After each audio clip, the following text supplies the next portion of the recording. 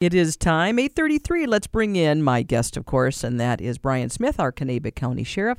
Good morning, Brian. Good morning. How are you doing, sir? I'm doing great. Sun's out. I was going to say. What more can you ask for? You can't ask for much more. I was just talking to Ethan, our sports director, about that I know I'm being silly doing this because we live in Minnesota. We know we can get more. I know it. I'm rolling the dice.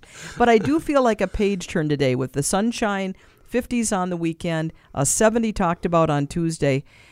Even if we get more later, I feel like this is finally that big push over to finally get to some better weather, right? Yeah, I think it's the proverbial big light in the tunnel. Yes. Yeah. My goodness. Yeah. And we need that light right now. Yes, I think so. I think people are anxious. I know people are anxious for it, and it's time. And we're going to talk a little bit about weather and the good, the bad, the ugly with this nicer weather in just a minute. But why don't we start, Brian, this morning with what I always think is important to touch on, and that's the calls to service since we chatted last week. Yeah, the calls for service were down just a little bit from the week before. We're in that low 200 range. Okay. So not way out of bounds, but I think some of that was weather related. Mm-hmm. We had 9 new arrests, so that was up. That might have had a little bit to do with that too. I don't know, half of them were warrant arrests, a couple driving related criminal vehicle operation and driving after canceled inimical public safety. And we had some disorderlies in there, and one receiving stolen property, terroristic threats. So kind of a full gamut, you know. Across, not one big thing, but lots of little stuff. A mixed bag. A mixed bag, yeah. Very good, yeah. Well, it's funny because when you mentioned the weather piece of it, I just saw, and this was just like a national thing. They do these surveys and all that. And they did say, and maybe there's something to it. So now that we have our daylight saving thing happening, right? Yep. So we're having longer days. I've really noticed it the last few days. Big time. In fact, because I go to bed fairly, 8:30, 8:45. Yeah. All of a sudden, we'll be doing stuff so much later, meals and everything, because it's so much lighter out. Right. And they did say a good thing is that there can be a kind of a lower tick in crime. Now, this is a national thing. And what they say is because it's light longer, that things, they said specifically between 5 and 7, that some of the criminal action that might have been happening because it was dark is now less. Now, it doesn't mean they're not putting it off. I know it's a national thing. Brian's, okay. You have to see. I wish we had I'm video. not so sure I agree with that. But. And I agree. And I agree. That's why some of these things, who knows? But they say that there has been somewhat of a tick downward when it comes to robberies and muggings, stolen cars, theft of car parts like catalytic converters, thefts from buildings, property damage, breaking into cars to steal stuff, and shoplifting. And they equate it, now whether it's true or not, to it being light longer.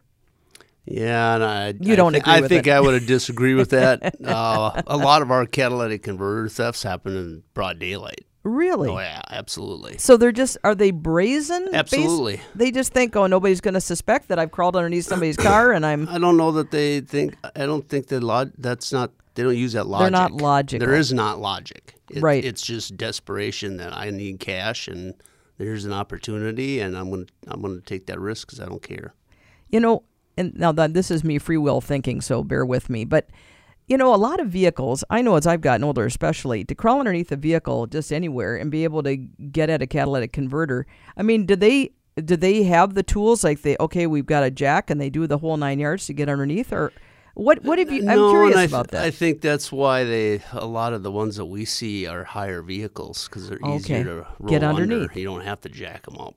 Sure, they just crawl underneath and accessibility. And they tend to be bigger cats anyway, so there's more value to them because there's more metal in them. It just when I think about what's going on with catalytic converters, it reminds me, and I know it's not a great correlation, but all those years ago when the ingredient that's in Sudafed, right? Yep, pseudoephedrine. Right, and it was making all these meth labs are going up everywhere, and they made that decision, we're going to make it harder to get that key component. Yep. It reminds me a little of that as far as changes, you start to look at how can we fix this, right? Yeah. And that's exactly where we're at. So, I think the legislature is actually trying to find a solution that will help, similar to what the pseudoephedrine law that was passed, and it did help. It did. It make a difference.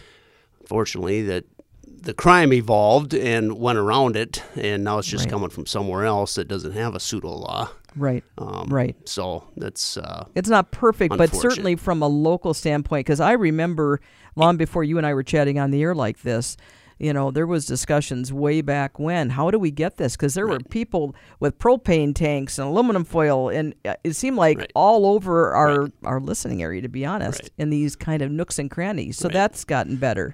Definitely, and the labs were dangerous. Right. They were dangerous to process for the officers. They were dangerous for the public that might run across one. They were dangerous for the people doing them because they were explosive, and terrible. There was a lot of injuries that happened because of those that people probably aren't even aware of. Yeah, it was a tough time there. So like you say, now they're doing it in a different way. Yeah, no, Mexico's doing it for Yeah, us and shipping it up here. So Great. Yeah. That's all I can say. Great. Great. Well, we were talking about weather, and I know it might seem like we cover this, but this is going to be an unusual year. We're hearing about warmer temperatures. I'm not going to go down the whole flooding thing. We know there's a plan in place should things arise there. But I did want to talk about just roads again, and we've talked about weight restrictions. But I am hearing a lot. I mean, a lot of our gravel roads, for example, frost boils are going to be a huge problem. There's been snow that maybe didn't completely get off some roads, and that's going to go down in, and they're going to be muddy messes. Do you see that being a bigger problem? I don't know. I used to think that. Because I know you live on a gravel road, yeah, to bring that up. Yeah. Through the years, you can't correlate that to bad frost boils. I think there's more that goes into that equation than the immediate. I think it has more to do with what the ground was like in the fall, and the moisture it is in the fall, and the ground itself, I think causes more frost boils, at least from what I've learned. Sure. And it doesn't really matter what the winter does. And our frost is not that deep. And that it's gonna be gone faster than you think. We think because we got all this snow. We didn't have extremely cold temperatures most of the winter. That was very short. We just got a lot of snow. And actually, the snow is a blanket that keeps the frost from going deep. So I don't know. We may have some bad roads. There's some roads that are traditionally bad. Doesn't matter what the conditions are. They're built in places where it's not good. Probably shouldn't even be a road there, but there is. My road, my gravel road is no problem whatsoever. Okay, I mean, so it's been okay. Yeah, it's nothing showing up. Okay. So my driveway is worse than it has been in a long time. But. Well, and I'll give you a little hint, because you're the landowner. You can do something about that. I'll just whisper that to you, okay? Just a little help there. Okay, thanks. I know somebody that maybe could help you with that. Just give them a call. Well, and the only reason I brought that up is because I guess I saw a thing, and I know we've talked about potholes. They showed some potholes on the news last night down in the cities. And I'm not kidding, Brian, bigger than the table you're sitting at, which is, at least a 6 foot around table. Yeah. Unbelievable. And they were showing all the water in them and saying how they have to get the water out, and then they have to, and it just... Well, see, and that's the problem with the potholes. Right. It doesn't have to necessarily do with the frost. It has to do with the water. And we had a lot of water this winter. Yeah. And all that water gets down in those, and it busts up the pavement. It's that frost and thing, too, that happens back and forth, right? Well, yeah, but it's the water that gets down in the cracks, and it deteriorates the asphalt and lets it break up. And you can't do anything when you got all this snow, and the snow you can't even get your banks out to the curbs. That's why it's so important. That's why Mora has a snowbird ordinance, right? So that the plows can get back to the actual curb, so that the water stays in the gutter, not on the road surface. And that's where the problems with some of the township roads might be an issue. Correct. Because they weren't necessarily getting all that done, and that's what I guess I was alluding to with some of the gravel roads. It could be an issue. Yeah, I don't know. The ones I've been on, I don't know, they seem to be pretty well plowed, and there's not a lot of leftover sitting on them. It depends on where you're at. I'm sure. Yeah. And we've got a big county There's here. different contractors and, there's different and equipment, things you can what do. they have for equipment and what happens and when it happens. So much of it this year, when you think back to that first big snow that I can remember in December, wet, heavy rain, branches down. And I think that's where that insulation went down before we really had the cold. So I think you're absolutely right in that frost deal. That kind of set the precedent for this whole winter when you think about it. Yeah. For sure. And then I think about, too, and just throwing this out there just as another, we all probably know it, but our lakes right now, are there still people going out in spots? Are you aware, Brian, by any chance? Not that I'm aware of, but there's always somebody. There's always somebody. But you know what? From what I hear, there's still a lot of ice out there. I know. That's why I'm kind of asking. I just saw a thing from up in Tofty on the edge of the Boundary Waters. They got 2 feet of clear ice and another 1.5 foot of slushy, snowy, icky ice. So they got 3.5 feet of cover on their lakes. It's just phenomenal, isn't it? Yeah, so I don't think their ice out may be late again this year. Well, I had to laugh because I just saw a thing on Facebook saying something about ice houses are required to be off the lake before July 4th so we can have our 4th of July. It was really cute, obviously tongue-in-cheek, but you feel that way a little bit. It's going to be very interesting going forward with when the temps do start to warm up here. So that can change fast. Yeah. And,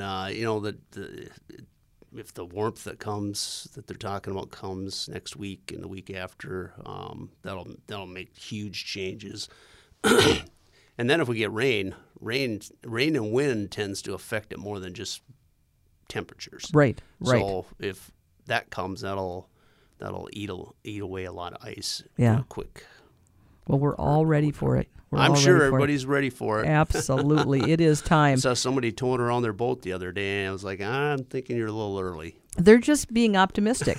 Apparently. I love that. Apparently. I mean, I'm that person. I actually use the grill. We have a 3-season porch, so I'm able to do it. I opened the window, but I grilled yesterday. I'm like, I've had it. I'm grilling. Well, I grilled all winter. Yeah. I mean, you can do it if you can get out of the elements a little bit. Well, I can't, but it You really works. so you're outside grilling? Yeah.